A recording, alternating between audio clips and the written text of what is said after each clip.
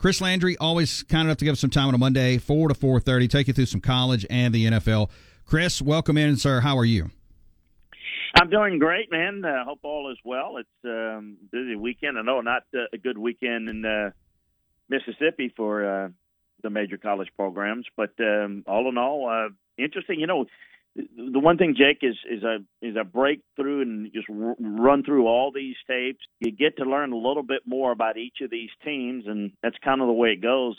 As a coach, it's the way I did it, and it's really fun as we're getting to week 9 to kind of see how things are playing out. A lot of teams with flaws, even though there are a lot of good teams. Oh, there's no doubt about it. Like I said, we know so much more now than we did, 3, 4, 5 weeks ago, and we're really starting to build, portfolios, shall we say, for all these teams. Let's start in Tuscaloosa, where Alabama, looked more like Alabama this week. Mississippi State couldn't do a whole lot.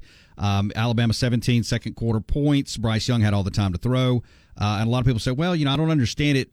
Josh Heupel, he was a disciple of Mike Leach. He runs a version of the air raid. Mike Leach's air raid didn't work. His did.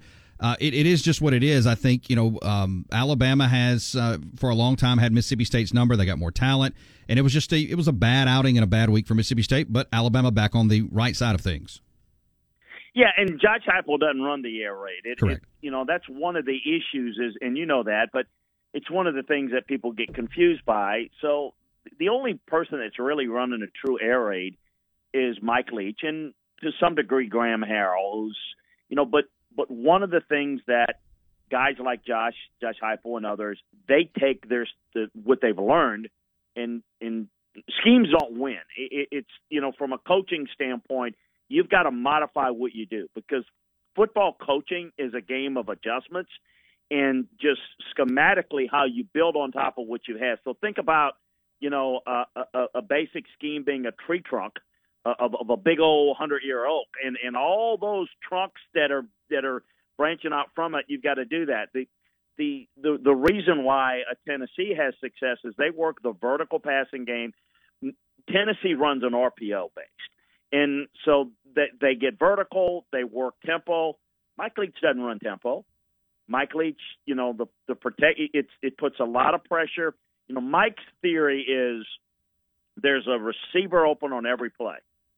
Well, because it's never, it's always the player's fault. It's never my great play. And of course, there's a lot of truth to what he's saying. It's maybe the fifth read across the field, and you don't have enough time to get to that. And what this system does, he's got basically 4 basic routes that he uses on the route tree. They maximize those routes. They perfect those routes. The problem is you can't, against a Tennessee, you can't sit back because they will run the football. Mississippi State doesn't, under Mike doesn't. And, all you have to do on Mike's routes is you've got to sit on those routes and you break on them. It's not very difficult. Now, if you play a consistent man coverage, they'll beat you on those crossing routes. Remember a couple of years ago against LSU and Bo Pelini in the first game that Mike Leach coached? Everybody thought he was going to take the league by storm. No, you can't run man coverage against all those crossing routes. They run picks all day and you're done. You can't run straight man. But when you pattern match like an Alabama does, which is basically man coverage within a zone, Mike is not going to adjust. He never adjusts. And it's part of the reason why that it's either going to work against this particular team or it's not.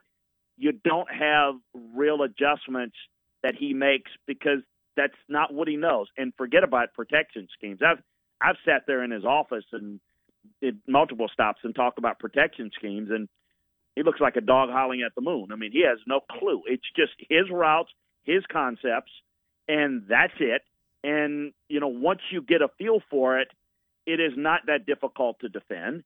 And, but not everybody that's maybe as familiar with it will have ultimate success. But that's why, he doesn't score against Alabama because it's the same thing all the time, and Alabama knows what's coming and they can break on it. That's why they looked a lot better. It really had nothing to do with anything other than the fact that it is very simplified.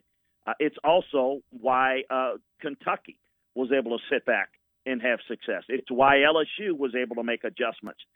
Mike didn't, and that's why they're in a situation that they're in. That's kind of what you're going to get with Mike. And I can tell you, Mike doesn't change.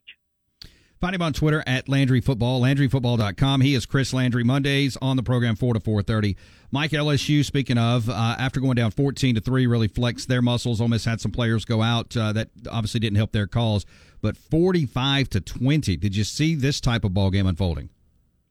No, I didn't think it would be this one-sided. I thought LSU would have a chance. I thought that LSU was making decided improvements, but this was a game in which I thought we'd see if they were just still the up and down or more of the consistent improvements, which it clearly was. I think a couple of things. We did not really know. We had I had a lot of questions about Ole Miss going into the game. I thought they looked really good, but who have they played, and who has really tested Ole Miss's defense? I mean, I think Tulsa did. I think there was not a lot of people that could really threaten it. I think Jaden Daniels is playing very well. They made some really good adjustments on Ole Miss's defense. And look, Jaden Daniels is not running the run. He still runs the football, but he runs the throw. And those receivers have really woken up for at LSU, and they're very, very good. And I think you saw the difference. Ole Miss doesn't have much of a passing game. It's about the run game. And so once LSU was able to flip that game around, Ole Miss coming from behind is going to be difficult. I think that defensively, Matt House made a lot of good adjustments against Ole Miss's running game. They reduced the front a bit and really did a good job setting the edge after early Ole Miss getting out to 14 points very quickly. And Ole Miss didn't really have the answer for that. They couldn't get enough done in the passing game. And once the running game was stymied a little bit, they didn't have any answer. So I think they were exposed a little bit. They got A&M and which certainly they're struggling. And then, of course, they usually match up well against Mississippi State. That's still going to be interesting. Arkansas is going to be an interesting game. Alabama, I think it's going to be tough for them. But look, they still got a chance to go 10-2, and maybe it's more of an 8-4 type team with a 10-2 schedule. But hey, you take it. We'll see where it takes them. Maybe they can, finish off a really good season. I'm sure folks will be pleased with 10-2 there. Chris, before we go to the break, speaking of Texas A&M, they drop another one, this time to South Carolina. Spencer Rattler has played well under any kind of expectations that people have put on his shoulders, but South Carolina gets the win 30-24, and if Ole Miss can go down there and get a win, that just adds another log to that fire, shall we say. This program, how long will they put up with what's going on? Texas A&M at 3-4 at this point of the season. Well, let's see. Go over some numbers. Here's what they owe him after this year, and they're not going to fire him this year. 85-9. After next year, 76-8. We're talking million, folks. After 2024, 67-5. All the way down to 2030 where they only owe him 9. It's not going down that far. But, I think this is going to be about, next year going to be a pivotal year. It's going to get really uncomfortable there because next year, if this continues, you're getting into still the range where you're going to have to put up, as I said, $76.8 million.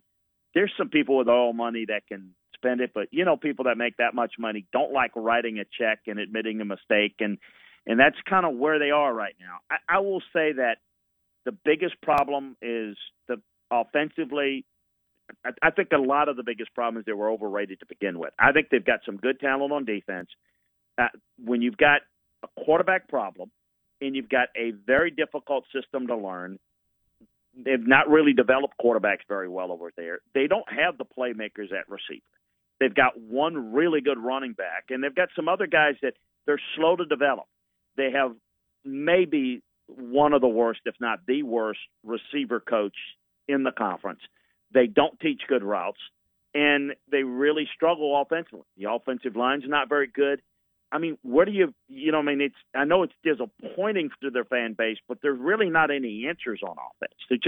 They're not there. And defensively, you can't hold up.